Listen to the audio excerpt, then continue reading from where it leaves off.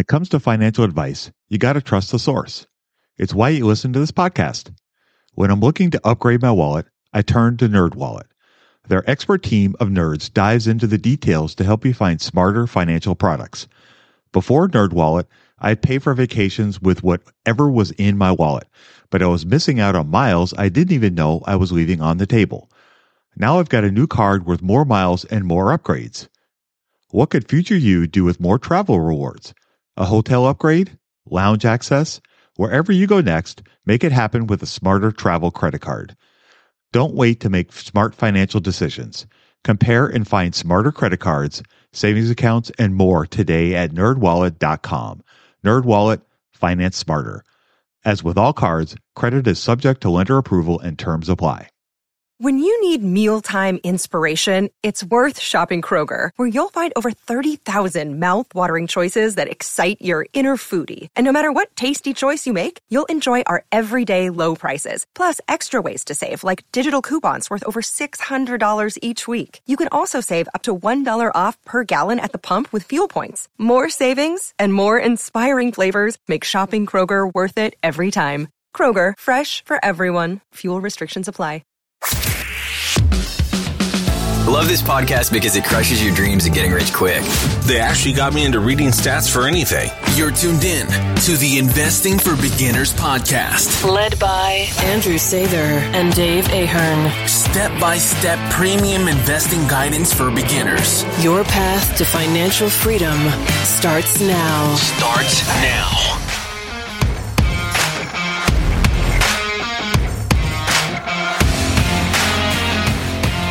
All right, folks, welcome to Investing for Beginners podcast. We have episode 194 tonight. We're going to go back to listener questions. We got some great ones through the last few weeks when we've been doing some really good interviews. Hopefully you guys have enjoyed those over the last few weeks, but we're going to answer some listener questions tonight. So I am going to go ahead and read the first question and answer this one because it kind of fits into my wheelhouse of something that I bought recently.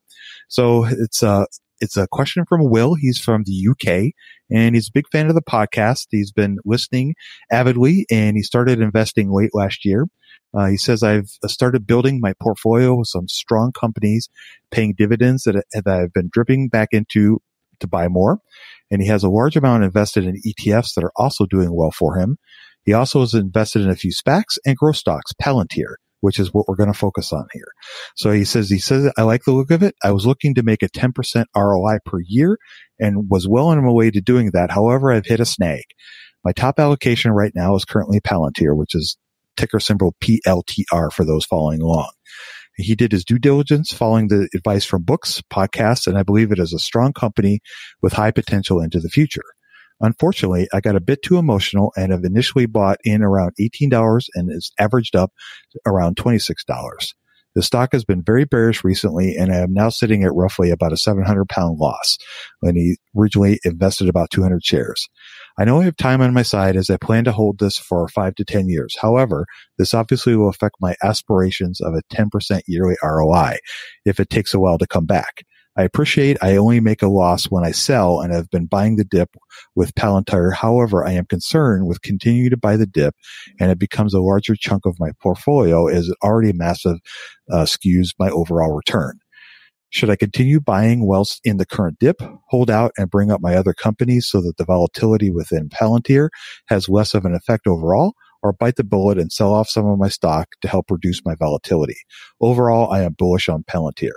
Any thoughts or opinion you guys could offer would be greatly appreciated. Keep up the great work. Kind regards, Will. All right. So I'm going to go ahead and take a stab at this first, because, shock of shocks to some people out there, I actually bought some Palantir. So I bought 5 whole shares for a little over $100 for an investment. It was just kind of a for giggles, but I did do some research on the company. I did read through the 10Ks. I also read through some, the latest quarterly reports as well as the S1. So the company just went public, about a year, no, not even a year ago. I believe it was sometime last winter. And so it's a new company in the market.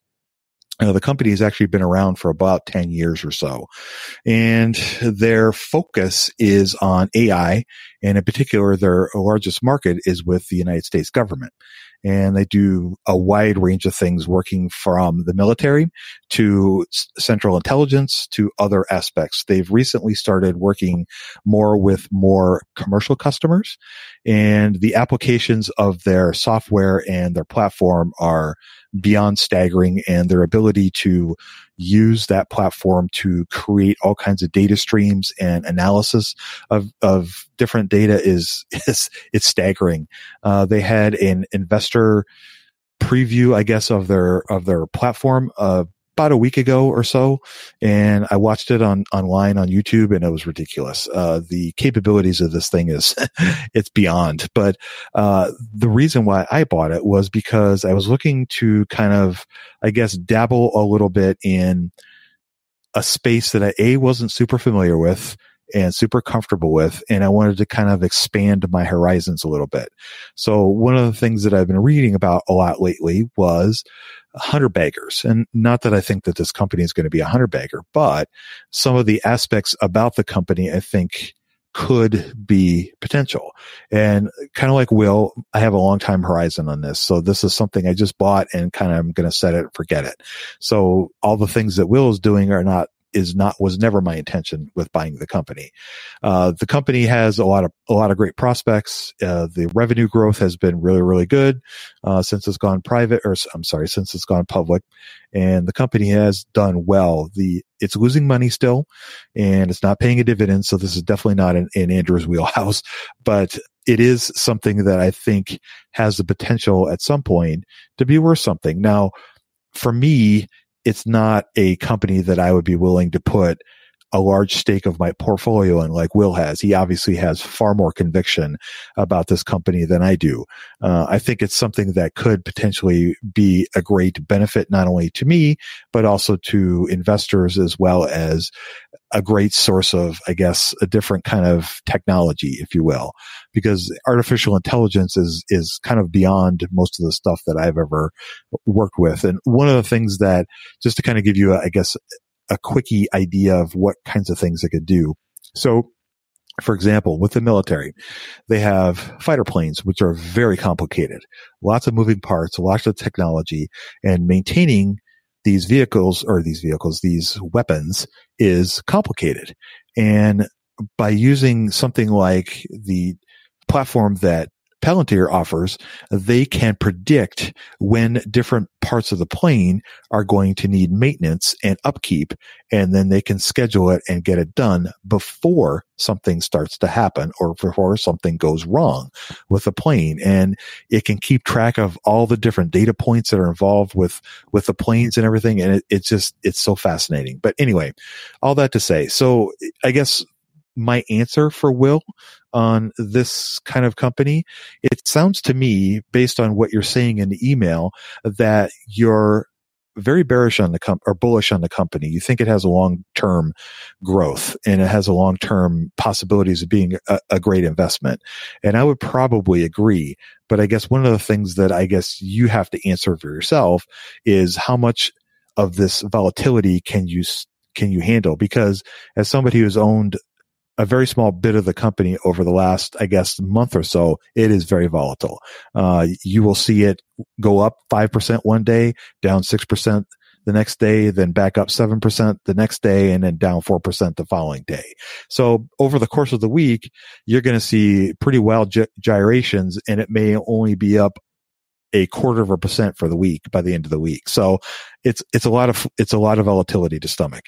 And if it's really driving you that crazy, then I would probably start to trim some of the exposure. I would, I guess, if I was in your shoes, I would not buy any more. If it's really gotten to that big of a portion of your portfolio, I would start looking at other things to try to balance out the exposure that you have with the company and your portfolio. And it will also help reduce some of your volatility. And as far as the 10-year annual returns of 10%, you're not going to get a straight 10% every single year. You may have one year that may only be 6%, but the next year may be 15%. As long as it's averaging 10% over that time period, that's really the most important thing, as opposed to trying to get an even 10% every single year. Because there's going to be some years you just aren't. And there's going to be a lot of years where you will in spades. So it's more about the long term of the returns as opposed to worrying about year to year to year. Think about it more of a long-term play as opposed to a short-term play. So I guess that's kind of my thoughts on Will's question and Palantir and kind of how to handle the volatility. I would be curious to hear what Andrew has to say about it. Sure. So I also agree with you about the 10% thing. The market doesn't care what price you bought a company at, also doesn't care what your goals are for your investments. And so, over the long term, it's going to track the economy, but the economy goes up and down in cycles. And so will the stock market, and so will your investments. So, good to have a goal. I have a goal, 11% over 40 years, but I'm not getting too bummed out if I'm lagging, or when I was way overachieving, I wasn't too excited either, because I know how fickle it can be. So now, in the case of this Palantir situation, I have not researched the company, so I'm not going to make any recommendations about or any kind of judgments about the company itself. I'll just say, based on this situation, talking about having about 200 shares, and you mentioned in your email how you're investing about £500 a month. So, doing some back of the napkin math here, you're talking about almost a year's worth of monthly deposits for you into one company. That's definitely a lot. So even if you never bought into it and you just completely just bought other stocks for the rest of your investment career until you retired, you would still have like a pretty significant size, assuming it didn't even grow. So you're definitely at a very large size here. And that brings up several kind of problems, I think, with that. And you got to be careful, and you got to think of it like a balancing act, and try not to move in one direction or swing in the other either, because I think this is a great lesson to see how it is when you start investing serious money into the stock market. Is this, how even though you're bullish, you get all these doubts that come up, and you start, it's not that there's second guessing in this email, but there's these thoughts, these concerns, these stresses that come up. And it's only natural when you buy stocks, and particularly when they make up larger parts of your portfolio. So even if you have the knowledge that, hey, I'm going to hold this for a very long time, it is admittedly frustrating to see your returns get skewed from one big position. And I think that's why I mentioned this in the email maybe like a week or two ago. But if you think about all the investors who really made super huge bets, Warren Buffett, Guy Spier, Manish Prabhai, these guys are very, very concentrated. They'll put huge parts of their portfolio into single stocks. You notice how we don't really hear about the investors who do that and fail. So you have a bit of survivorship bias going along. And so when we hear about these successful investors who put these big chips on the table, we only hear about the successes because that's the only thing that people want to talk about. But the reality too is that there are people who made huge bets and then either severely underperformed the market and or lost a ton of money. And of course, you don't hear about them because they just kind of disappear into the abyss where we don't hear about that kind of performance. And so I think as average investors and as somebody who's been investing for almost a decade, I still have to humble myself and catch myself when I'm wanting to put too many chips on one company or one idea, because the reality is that you get very confident on a company, and just because you've done all the research in the world doesn't make success a guarantee. And you've seen some of the best businesses of all time eventually stumble, and the world changes, market changes, customers change, all those things can happen. And so there's a lot of problems that I see with having huge concentrations like this. Maybe you want to trim some of it, maybe you don't. I don't know, but I would definitely look at not adding any more, even if it, let's say it crashed 50% tomorrow and you're looking at it as a great opportunity to add more. I don't think that's something that would be particularly wise. And I would look to try to get to even diversification as quickly as I could. And if you can get out of there with like a small profit to further diversify your portfolio, that's probably a good move too. But, on the flip side, Will's very, very young, has a long time horizon. And so if you can kind of chalk, if there's a lot of volatility to come and if you end up losing a ton of money on it, if you chalk it up as a learning experience and kind of ignore that portion of your portfolio, I don't see any reason with sticking with it if this is really that company that you're so confident in. If that makes sense, like I haven't done the research on Palantir. Like Dave says, it's not my wheelhouse. It doesn't check any of my boxes. But if it's something you have that much conviction with, then it might be worth staying on.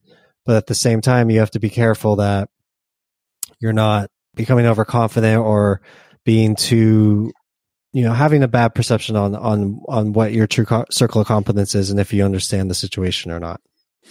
Yeah, that's great advice, and those are really good thoughts. And what is that saying that the market can be irrational longer than you can be liquid or something along those lines? Yeah, it can be irrational longer than you can stay solvent. Yeah, exactly. So even though you may be right, it doesn't necessarily mean that the market will agree with you, and it may take a little while for it to agree with you too. So I would definitely listen to Andrew. That's some great advice. What's the best way to get started in the market? Download Andrew's ebook for free at stockmarketpdf.com. All right, moving on to the next question. I have, hello, Andrew and Dave. I'm a 17-year-old in the United States, and I found your podcast about 4 months ago, and I'm loving it. It is such great information for someone like me who is trying to soak up as much information as possible. I started listening to your podcast from the very beginning, and I am at episode 81 and the time of writing, so I don't know if you have talked about my questions yet. This brings me to my questions. What happens to a stock of a company when they get bought out? Do you get paid out a set price? Do the stocks you own get rolled into this buyer stock? Thanks for all that you and Dave do. It's been a big help in making sure that I start my investing journey when I turn 18 years old on the right foot. Thanks for your time, Sam. Andrew, what are your thoughts on Sam's great question? Let's be honest here. Your sex life is important. It helps us feel more confident and boosts our happiness. But sometimes we struggle to perform. Our life gets in the way. This is where Hims can help. With their convenient and discreet online platform, you can get help for your erectile dysfunction from the comfort and privacy of your own home. No more waiting rooms, no more awkward conversations, just a simple, direct path to treatment that works around your life, not interrupts it. Invest in your health today. Hims is changing men's healthcare by providing access to affordable sexual health treatments from the comfort of your couch. Hims provides access to doctor-trusted ED treatment options such as chewable hard mints, brand-name treatments like Viagra, or generic alternatives for up to 95% cheaper. The process is simple and 100% online. No uncomfortable doctor visits. Answer a series of questions on their site, and a medical provider will determine the right treatment option. If prescribed, your medication ships to you free. No insurance is needed. If ED is getting you down, it's time you join the hundreds of thousands of trusted Hims subscribers and get treated.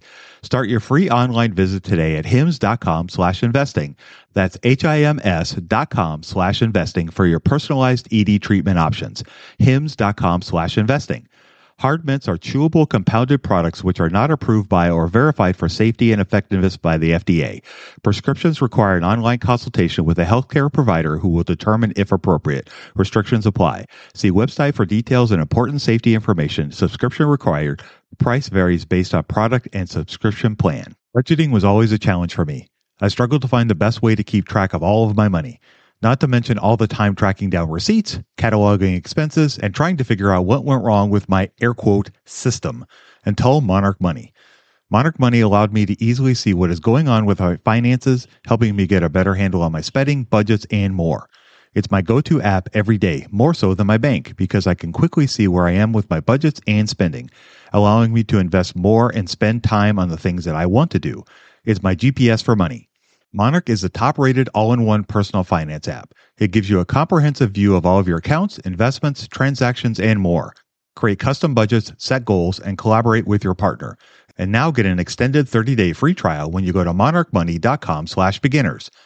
Unlike other personal finance apps, Monarch's simple, intuitive design makes it so easy to set up, customize, and use.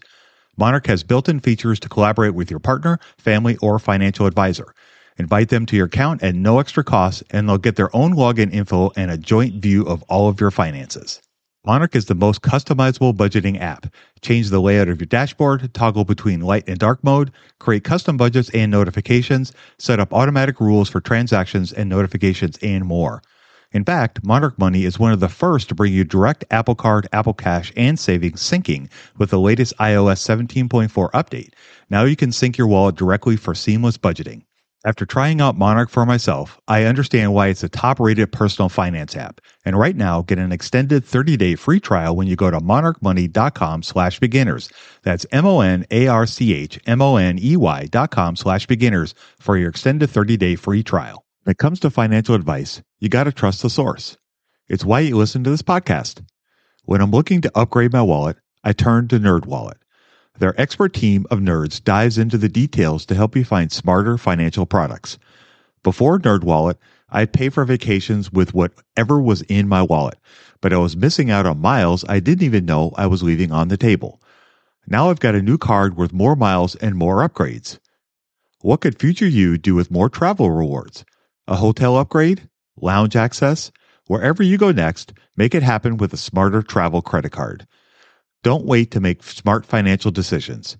Compare and find smarter credit cards, savings accounts, and more today at nerdwallet.com. NerdWallet, finance smarter. As with all cards, credit is subject to lender approval and terms apply. So the answer is yes. Depends on what the deal was. So when one company buys another, they can make a deal to say, hey, we're going to pay, let's say, $3 billion for your company.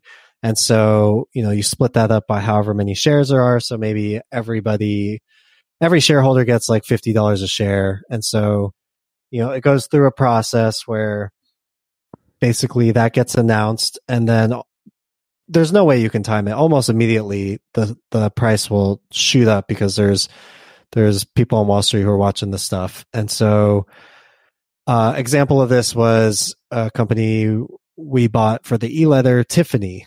So Tiffany was trading, I think it was around 80 or 90. I think we got in around 80 or 90, maybe 70-ish. Doesn't matter. And so there were rumors that they were going to get acquired. And so once those rumors came up, the stock shot up to 120. And then there was another announcement, more of an official announcement that they were going to get acquired. And that happened at like 130. And so the stock will shoot up and it will get really close to what the deal is, but there will be a little bit of slack to, like you won't like in this situation, I can't remember the exact dollar amount, but let's say the deal was like 132, maybe the stock trades at 131 or 130 because there's still risk that the deal falls through. And so, lo and behold, with COVID and everything, there was all of a sudden a big risk that the deal wouldn't go through anymore, even though both companies had agreed to it. And so what ended up happening was the stock cratered back down. And then when it became clear that they were still going to do a deal, it shot back up close to the new deal price. And so in that time period where you're waiting for the deal to close and it needs to go through antitrust and the government and everything, and it needs to get approvals. It needs to get approved by shareholders. And so in that time, you'll just have the stock that's just not really moving. And then when the deal finally closes, you'll get your cash and it'll get sent to your account. So I think in general, unless it's a company you really like, I like the idea of just selling it once the price gets really close to what the final deal price will be. The other option to when one company buys another is you receiving shares of the acquiring company. So this also happened to a stock in the e-letter also last year. So we held a company called Parsley Energy, got crushed by COVID, and another company in the energy sector was able to pick up Parsley Energy very cheap. That was frustrating, but what can you do? Which is why diversification is important. But what they did, instead of paying cash for this acquisition, they offered shares. And so you could get 2 shares of the company that's acquiring you, or maybe you get like 0.4 shares. In my case, I think I got somewhere, it was a decimal place number of shares, fractional shares. And so that's what you get in exchange for however many shares you have. So if you have, 10 shares, say they're giving you 0.4 shares, you get 4 shares of the new company. And so those are the 2 possibilities between what's going to happen to your ownership when the company that you own gets purchased. And is there a situation, well, I guess maybe not a situation, but it's a little bit similar to spin-offs, correct? Where one company sells or splits off a portion of their company, and then they offer you shares in that new company. Is that how I'm remembering it? There is the possibility of you getting the option to. Okay. Sometimes, so I guess, both of the situations I was in, it was either you're getting the cash or you're getting the shares, but they also do have the ones where you get the option, and it's situation by situation.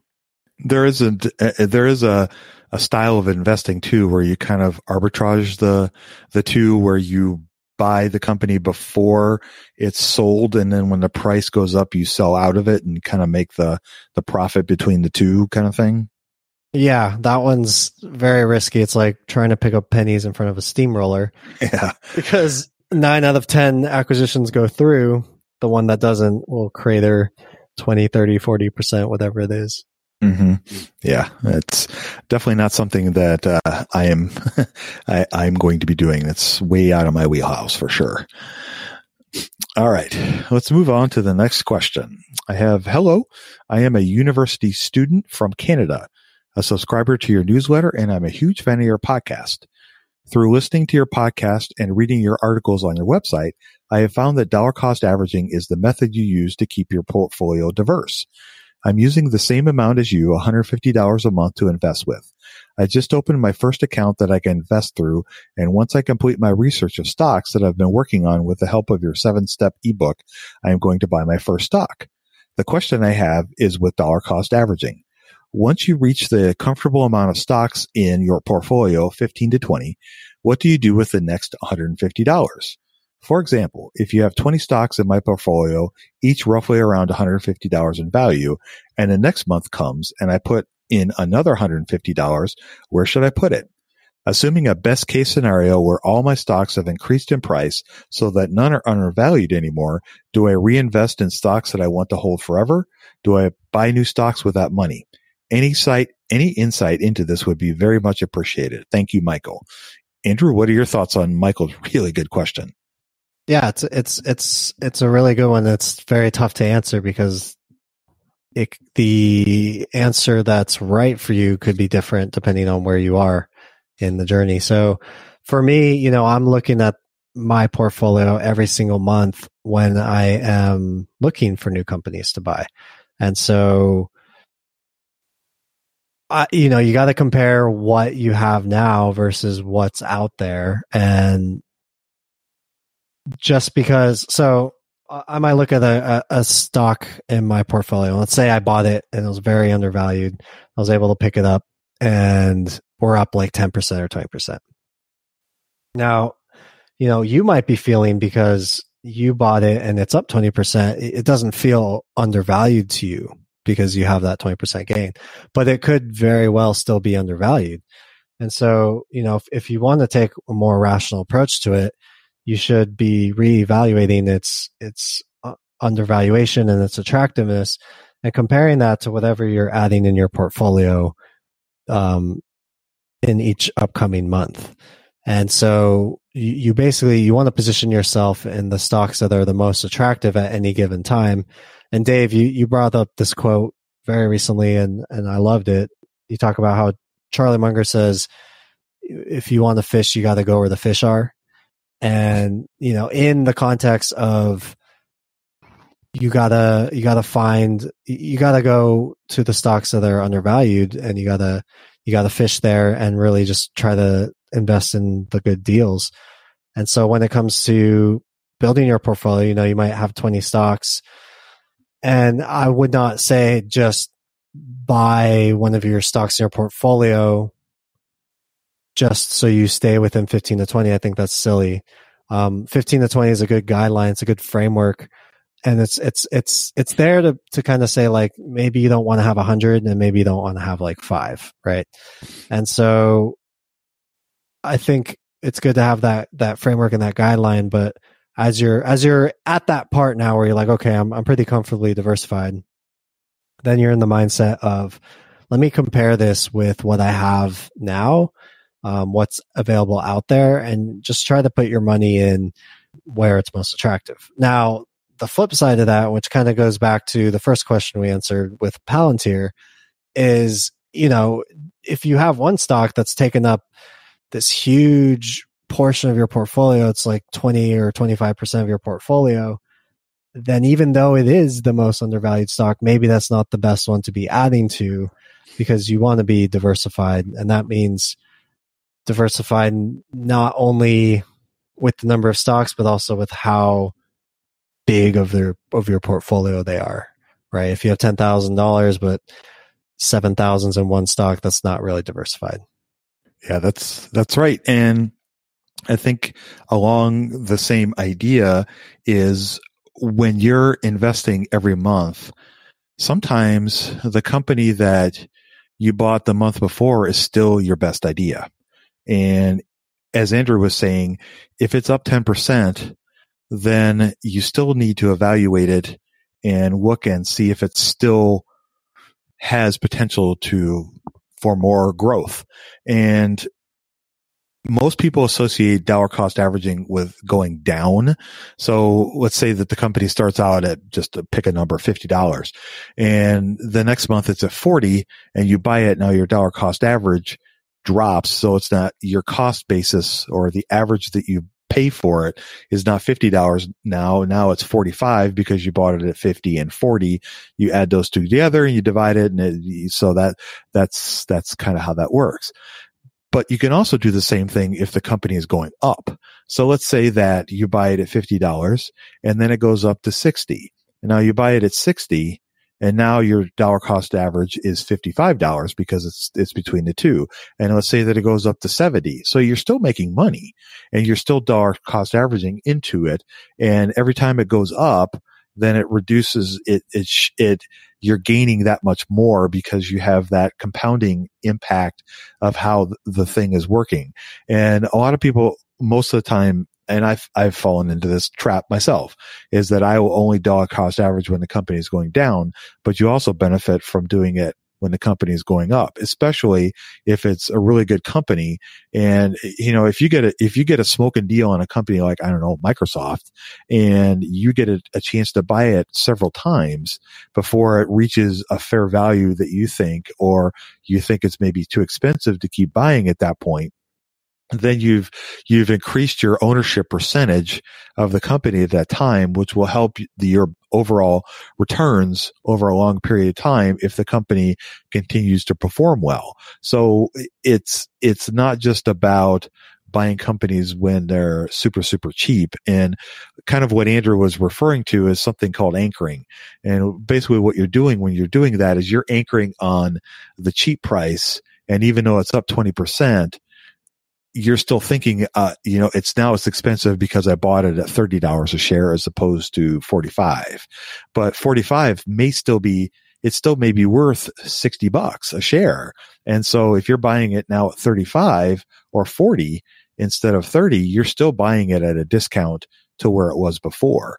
And and those accumulated shares, especially if it's paying a dividend, is all more power for you in the long run as that company continues to perform.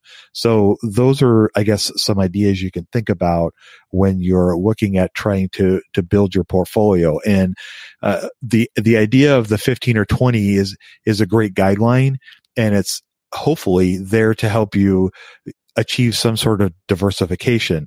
Now, if you have 15 or 20 financials, like I would probably tend to do, that's probably not the best idea. But if you get up to 15 or 20 and you have kind of a wide range of different companies in different industries or sectors, then you can start playing around with other things. But I think what Andrew was saying is a great idea to think about. And those are the good ways to think about kind of building your portfolio. But every month that you get to invest, the first thing I always do is look at what I already own and see if there's other opportunities to get into those companies, because I've already done all the work. I've already spent all this time investigating these companies. These are the ones I know the best, and I have the best ideas and best reference points and best knowledge about. And it would make sense for me to, beef up those positions because I know them. And then, going out to try to find other positions sometimes could be hard. Right now, trying to find great companies that are at a fair price or a good price is tough because the market is up so much and the tide has risen so much since the COVID pandemic started that it's really hard to find great companies at a fair price right now. I'm not saying they're not out there, but it's a challenge. And so when you're looking at putting more money into your portfolio, look at what you already own and see if you got opportunities there, because that again is a great place to fish because you already know where the fish are biting because you already got them. So I guess that's one of my thoughts. That was a very good one. Something about it was so insightful. I was like, ding. But I am going to play devil's advocate just for a second because I've made this mistake personally too. So I love the idea of dollar cost averaging as it's going up or down. I love that idea of adding more to your positions. I would caution about doing it in months consecutively. So I did it with NWL and I did it with AEO. NWL turned out really bad. AEO turned out pretty good, but that doesn't make me right or wrong, right? And so I think what we need to be careful about getting too overconfident in stocks and the companies and the research we've done is I think it's easy to be lazy about, I looked at this month, maybe, you just get these like rose tinted glasses. And so I think there's a lot of value with stock selection, which I don't hear talked about much, but I've found it personally and in my investing experience to be very helpful, is to get excited about the company, buy the company, and then just let some time pass, because after that honeymoon phase kind of goes away, then you can reapproach the company and re-internalize the things about that company that you remember and the reasons why you bought it. But you can also approach it with a little bit more objectivity, so you're not so emotional. And that's where you can maybe see if you were in fact correct on your research or not, and if you were correct with where you were estimating the value of the stock was or not. And so that's another idea for trying to, again, walk that balancing act between being confident in your positions, but also being humble enough to know that the market's tough and investing is tough and business can be tough. And so we want to be humble, but we also want to be confident. That is such good insight, and I agree with you. And I think that is something that, I have never actually experienced that, and so that's something where I can take from Andrew's experience, and I can learn from the things that he's experienced and try to process that, because that personally is not something I've experienced, because the only company that I've ever done that with was with Berkshire, and I bought that consecutive months and it turned out well for me, but I haven't had that experience that Andrew has. And so he's learned from that experience, and it's great that he's passing that along to all of us, because that's something that I can learn from. And one of the things that I don't think gets talked enough about in investing is how much of the mental aspect of the game is. And we've touched on that several times today in the questions that we've answered. And the mental aspect of investing is such an important idea to think about. And, like Andrew was saying, the rose tinted glasses and having the overconfidence, those are things that we all fall into. And I'm not saying that those are good or bad. It's really helpful to be mindful of those ideas and mindful of those things and ask yourself those kinds of questions. Am I getting cocky about this? Do I think I really, really know my stuff about this particular company? And you may, and you may not. And sometimes we may overestimate how much we really know about a particular company or position. And sometimes I think it's a really good idea to kind of check ourselves, or in other circumstances, have other people help check you so that you have a kind of an accountability buddy, if you will. And that's one of the things that I value about talking about all this with Andrew and with you guys, is that it helps me stay grounded in any ideas that I may come up with, or to help me stay humble with things, because Lord knows it's hard to be humble. So I'm just joking, but I think that's a great idea. I think that's a really, really good idea. All right. So before we sign out, we got a little thank you to say. So we got this really cool message from a listener recently, and I wanted to share that with you. Hi, this is Dawson, and I am a listener to your podcast. I am emailing you to let you know that I like your podcast a lot.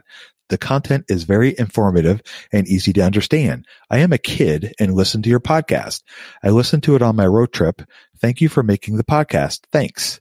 Well, I just wanted to give Dawson a shout out and thank him for taking the time to send us that very cool email. And we really, really appreciate you taking the time to listen to us. And we're glad that you're enjoying it and that you're learning a lot, because you're setting the groundwork for a lot of great things for yourself in the future. So kudos to you. Yeah, Dawson, thanks for making my day. That was awesome to read. Yeah, it was. It really did make our day. So thank you very much for that, Dawson. We really appreciate it. All right. So without any further ado, I'm going to go ahead and sign us off. You guys go out there and invest with a margin of safety, emphasis on the safety. Have a great week, and we'll talk to you all next week. We hope you enjoyed this content.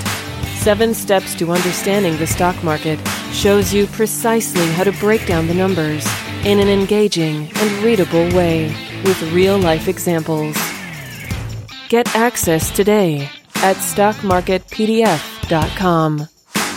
Until next time, have a prosperous day. The information contained is for general information and educational purposes only. It is not intended for a substitute for legal, commercial, and/or financial advice from a licensed professional. Review our full disclaimer at einvestingforbeginners.com.